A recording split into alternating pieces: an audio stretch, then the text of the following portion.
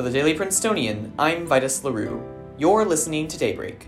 Today, we cover the men's basketball send-off, U-Store security cameras, federal interest rate increases, and a Ugandan law that further criminalizes homosexuality.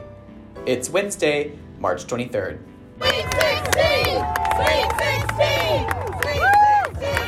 Sweet 16! Yesterday, a crowd of Princeton students, faculty, staff, and community members bid farewell to the Princeton men's basketball team as they set off for their Sweet 16 game against the Great Blue Jays of Omaha, Nebraska. Amid conversations about room draw and classes, students cheered for Princeton in the half hour leading to the men's basketball team's boarding of the buses that would take them to the airport as they made their way to Louisville, Kentucky, where they will compete Friday, March 24th at 9 p.m. Eastern Daylight Time.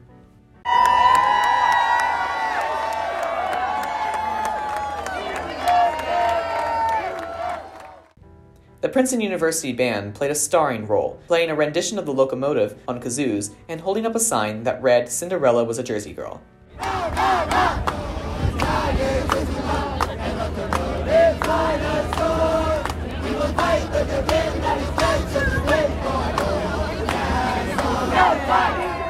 Be sure to follow our coverage of the men's basketball team at dailyprincetonian.com and be on the lookout for a special podcast episode about March Madness on campus. The U-Store has recently installed a camera video monitor in the self-checkout aisle in an attempt to discourage students from shoplifting.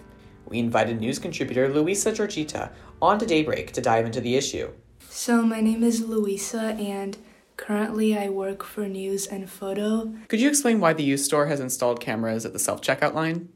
So they have always been there. It's just that shoplifting has increased, especially at self-checkout, because people think, oh yeah, no one is there, like there's no cashier, so I can get away for it, and they'll never catch me. And the cameras are also pretty hard to see. You have to look up, turn around. But recently what they have put is that little video monitor and that sign.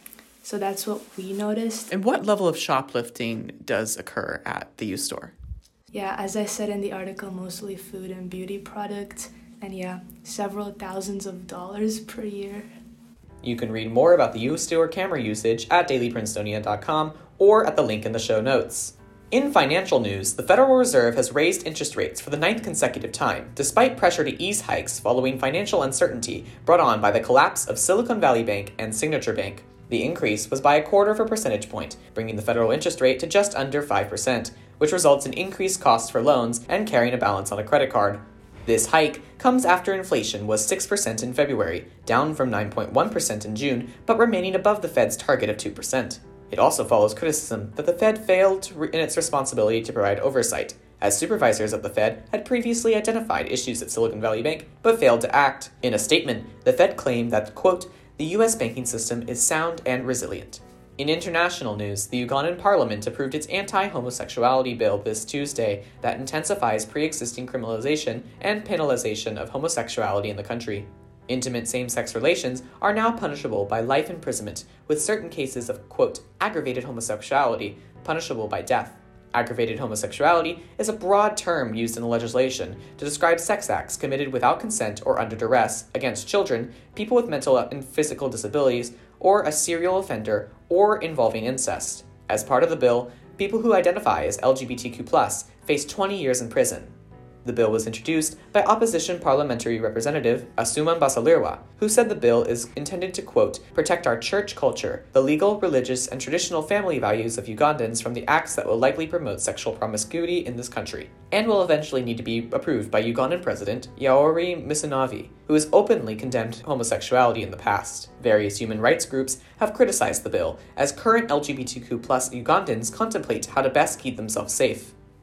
Today, expect a high of 65 and a low of 47, with scattered showers throughout the day. That's all for Daybreak today. Today's episode was written by Kavya Kamath and me, sound engineered by me, and produced under the 147th Managing Board of the Prince. Our theme was composed by Head Oren, Class of 22. For the Daily Princetonian, I'm Vitus LaRue. Have a wonderful day.